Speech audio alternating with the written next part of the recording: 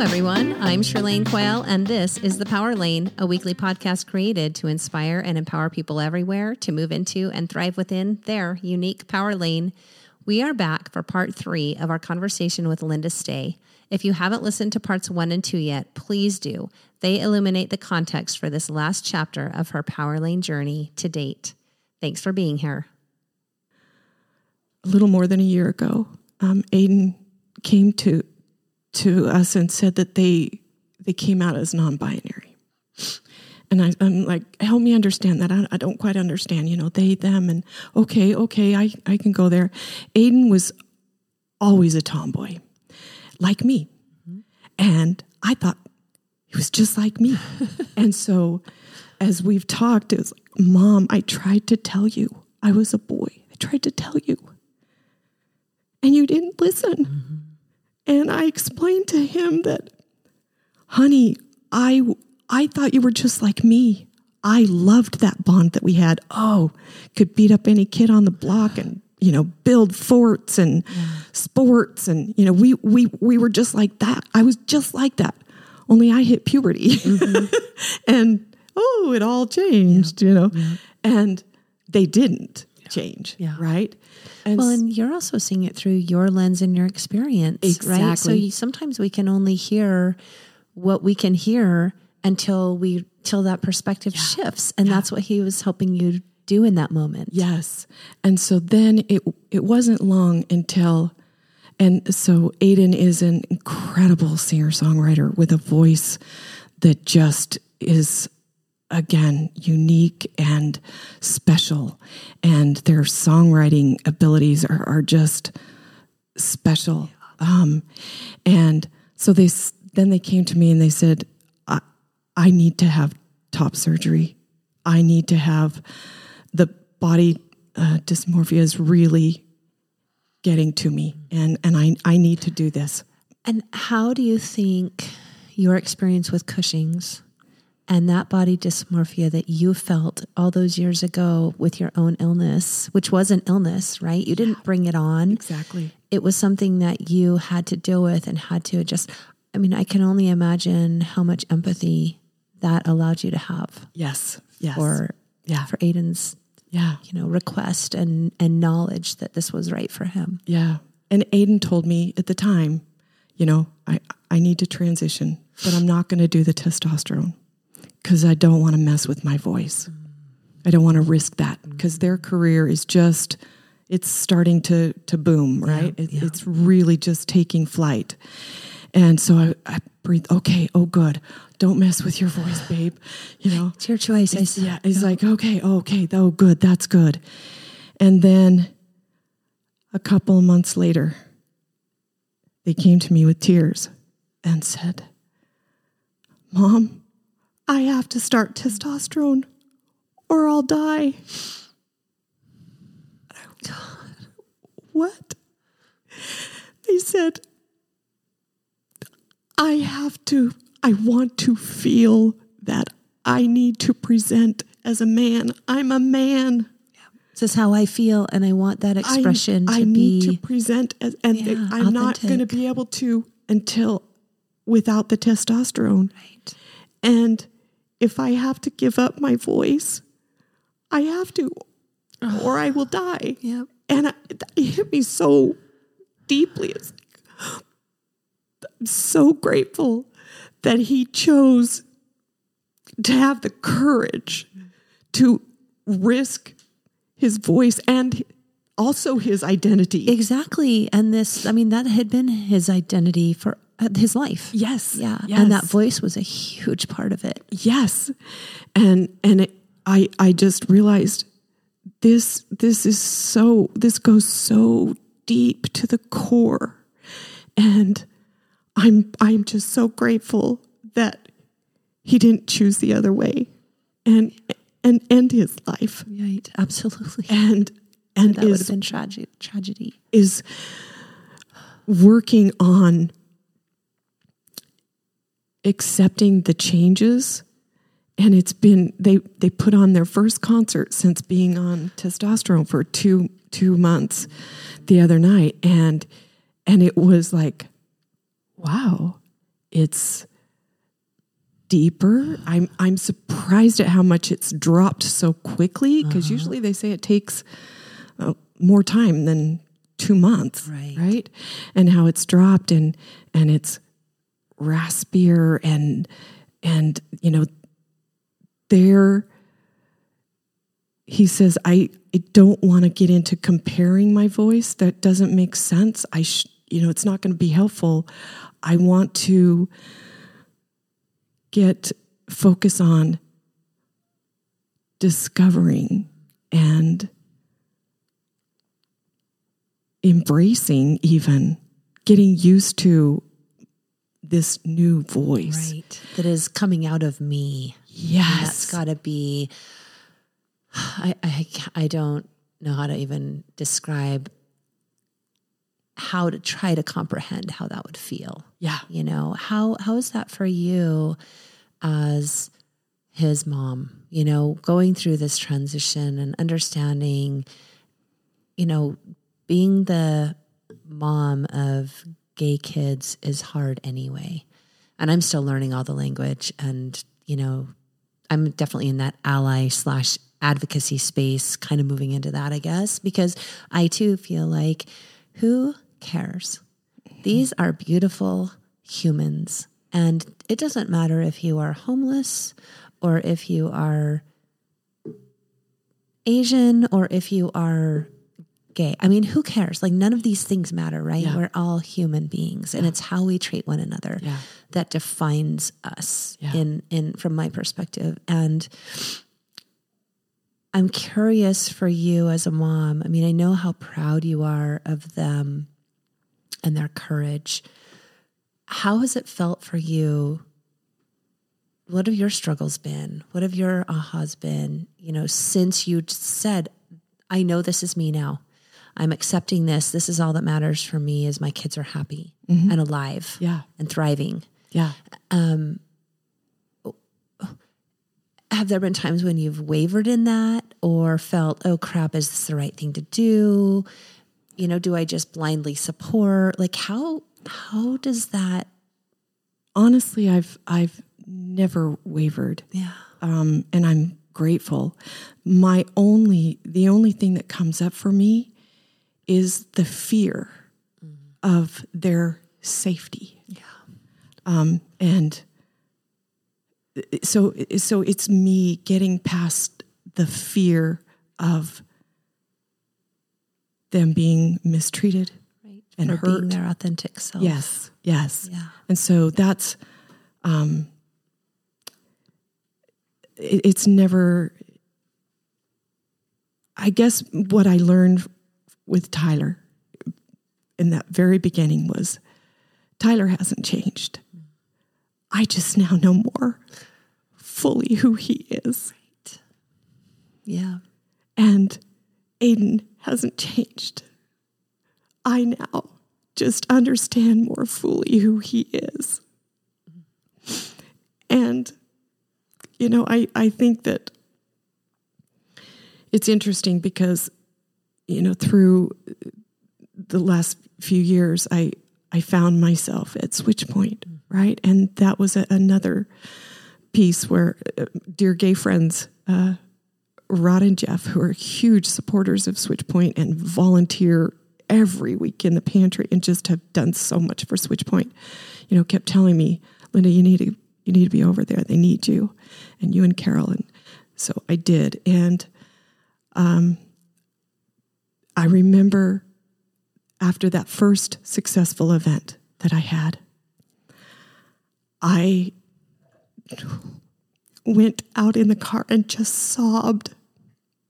And I knew that, and Aiden was at one of those events and said, Mom, I've never been more proud of you for the work that you're doing, before your advocacy, your voice for the LGBTQ community, but this steps it up to such a broader community, including the LGBTQ. But I felt like everything that I had gone through in my life, the divorce, the brain tumor, I didn't even get to cancer. I mean, we're going to circle back to that one because the brain tumor wasn't cancerous, right? It was just causing the Cushing's. I shouldn't say just. Yeah. So, I mean, the aggressive cancer that surviving that, but I felt like everything in my life had prepared me to be where I'm at with SwitchPoint. Yeah. Because SwitchPoint they're changing the model of how we deal with homelessness and how we support them to solve homelessness. We're doing it here, and to be able to be part of communicating that and asking for our community's support in the way of monetary donations and volunteerism, and to advocate for the people that we serve and help people understand it's not who you think. No, they're not lazy drug addicts that are schizophrenic. That's not the norm. Obviously, we do serve that segment of the population as well. They still deserve to be treated with dignity. Yes. And they deserve to be seen beyond their circumstance. Exactly. And that's my hope, is that the gay community can be seen beyond their label of being gay. That's just a piece of them. Yeah. It's not who they are. And people experiencing homelessness and extreme poverty, we need to see them beyond their circumstance. Yeah, absolutely. I'm thinking about your ability to see beyond their circumstance, and thinking about other people's the experiences you've had with others as you've shared your story. The physician who, the original neurosurgeon, who didn't believe in your decision as a personal, for your own personal health decisions. Right. They were not able to see you beyond your circumstance. Yeah. And probably your first husband. Oh, definitely. Not able to even see himself beyond his circumstance. Exactly. And what a gift it is for all of us that you have that ability and that you live your life that way. I mean, I think that's probably one of the things that attracted Steve to you in that very beginning, is because you had found this place of your own power. Absolutely. At that point, and had made those decisions that probably set you firmly in your power lane. Like, in these certain ways, I'm never getting out of it, right? Yes. Like, no way, I know who I am, and I'm not going back. And that ability to see people beyond their circumstance, and also to meet them where they are and help come along their journey with them. Yes. It's one of the things I love about Carol too. And you two work really well together in that regard, especially. I feel honored, to get to be on the board and to be a part of a SwitchPoint, obviously, for all of those reasons too. But I'm struck by that thread through your story of the ability to look beyond the circumstance and see the heart at the core of every human. It really is a very, very special gift. Well, you can see that I've always been a cause-driven person. I will work to the ends of the earth for a cause, and at first that was the Mormon Church. Yeah. And then it was trying to save my husband. And then it was trying to save all the hormonally screwed up women out there. And so money isn't a motivator for me. It's the purpose and the passion that I'm a deeply passionate person. Yeah, you are. And I wear that openly and proudly. I used to be really embarrassed that I was a crier. And I've learned to just say, I'm a crier. Yeah. And I feel deeply. And sometimes that's hard. That's a weight to bear because I feel things so deeply. Yeah. And getting through cancer, just going back to that real quick. Let's talk about that for a minute. I mean, how did that come on? When did it happen? Where were you in this? Your story, did that pop in? Yeah. So I'm 8 years out from treatment. So it was 2015 that I was diagnosed, and when you say from treatment, that was from chemo and all of that. You are now. You're now 8 years out. Okay. Yeah. And so I was diagnosed, and my poor kids, I always said that I would never do chemo because it's the chemo that kills you. Yeah. I never do chemo. They wanted to put me on chemo with the brain tumor. I'm like, no. So my kids had been raised with me saying, I would never do that because chemo kills you. I don't know anybody that's gone through chemo that's still alive. Anyway. Our self-righteous beliefs sometimes. So when this came on, I had gone to Mexico for treatment back in 1996 for the brain tumor to Alternative Hospital down there. And I had reconnected with my doctors down there in 2013, 2014. We lived down there. Okay. And so I'd gone in for, checkups and boost ups and, things are not good. Let's whip you through this treatment stuff down there. So throughout this stuff, you also lived in Mexico for a while. For a year, yeah. Okay. Yeah, a year and a half. And anyway, so I told the oncologist here that I'm going to look at other options, and I'm sending all of the diagnostic down to my doctors in Mexico. And she was amazing, was not threatened by that. The more eyes on this, the better. I said blah, that blah, completely blah. Different than the other experience. And listening to me. Yeah. And treating you like respecting that I know my body, right? And so sent it all down there and did a call with them, and they said, Linda, this is really aggressive. And so down there, they'll do modified chemo. They'll do surgery at a last resort. All of that is at a last resort. Let's throw all this other stuff at you and see if we can't get you stabilized. And then if we have to, we'll do this.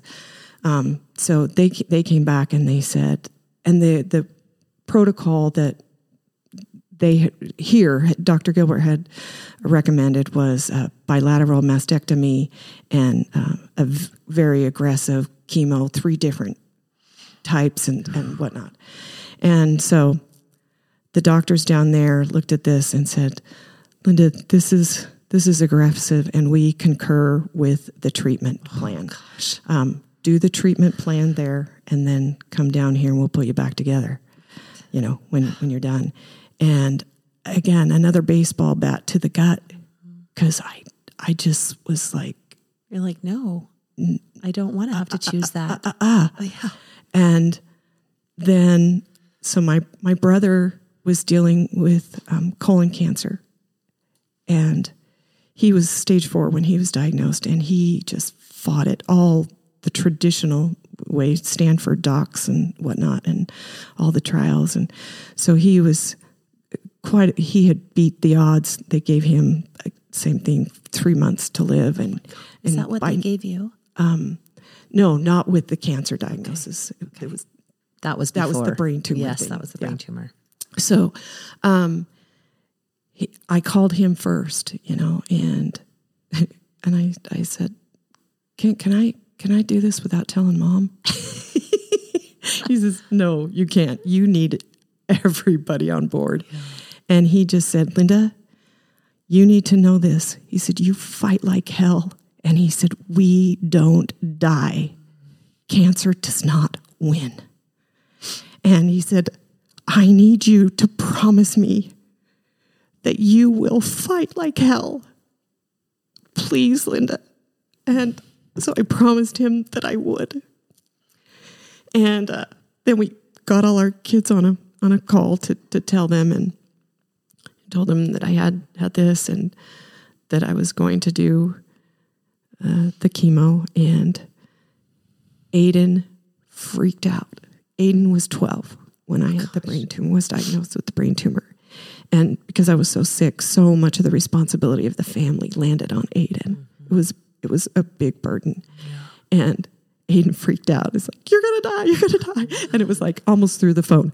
Aiden, shut up. You're not 12. I'm going to be okay. So get back here. So anyway, so I went through that, and it was actually the year after following chemo. So my sister had a stroke and died. While I was going through that, and that was really, really difficult. And was that the sister that took you to the doctor with the lump? Yeah. And then my mother-in-law had passed the year before, diagnosed with multiple myeloma, and 7 weeks later she was dead. And anyway, chemo brain is a real thing, and so it messes with your mind. If you know people that have gone through chemo, people are there for you while you're going through it, and then afterwards you're kind of left alone. And that's when you really need to be talking to your people and asking them. So I can't think, I can't process, and for somebody that was a doer and a list maker and check it off the list and multitasker to the max and an overachiever, and now I can't think, I can't process, I'm not functioning. And so again, the suicidality of, I can't live with this brain. Steve deserves better. I would rather be dead. I wished I hadn't survived. And you suffer in silence because I can't share that with Steve.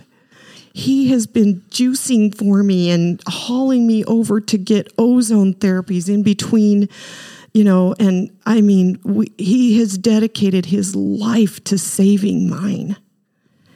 And so you suffer in silence. You're so alone. And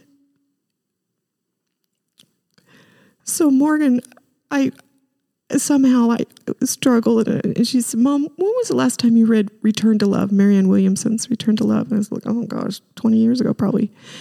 And she inspired me, and I pulled it out and I read it. And in there, she has a section where she has AIDS patients or cancer patients write a letter to AIDS or to cancer. And I just knew I had to do that. And so I was in a grief group. I started a grief group on the suggestion of my other daughter. She says, Mom, you've never dealt with the death. And by this time, my brother was close to death, but she says, you haven't grieved Annie. You were so sick. And so I started this group, and in the group, you take a picture of who you're grieving. And actually, my brother had also passed at this time. And so I took a picture of Ann and Kent, and I'm there, and we're talking and everything, and it hits me.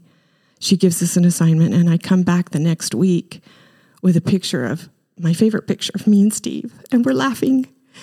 And I bring that back, and she says, what's this about? I said, what I'm really grieving is the loss of me and Steve, and that our spontaneity, we can conquer the world. We're invincible. Together, we can do anything. And that was all gone. We had a deal in our marriage that there would be no withholds. Mm-hmm. And meaning you don't keep something from me to try to protect me. Right. Well, through cancer, guess what?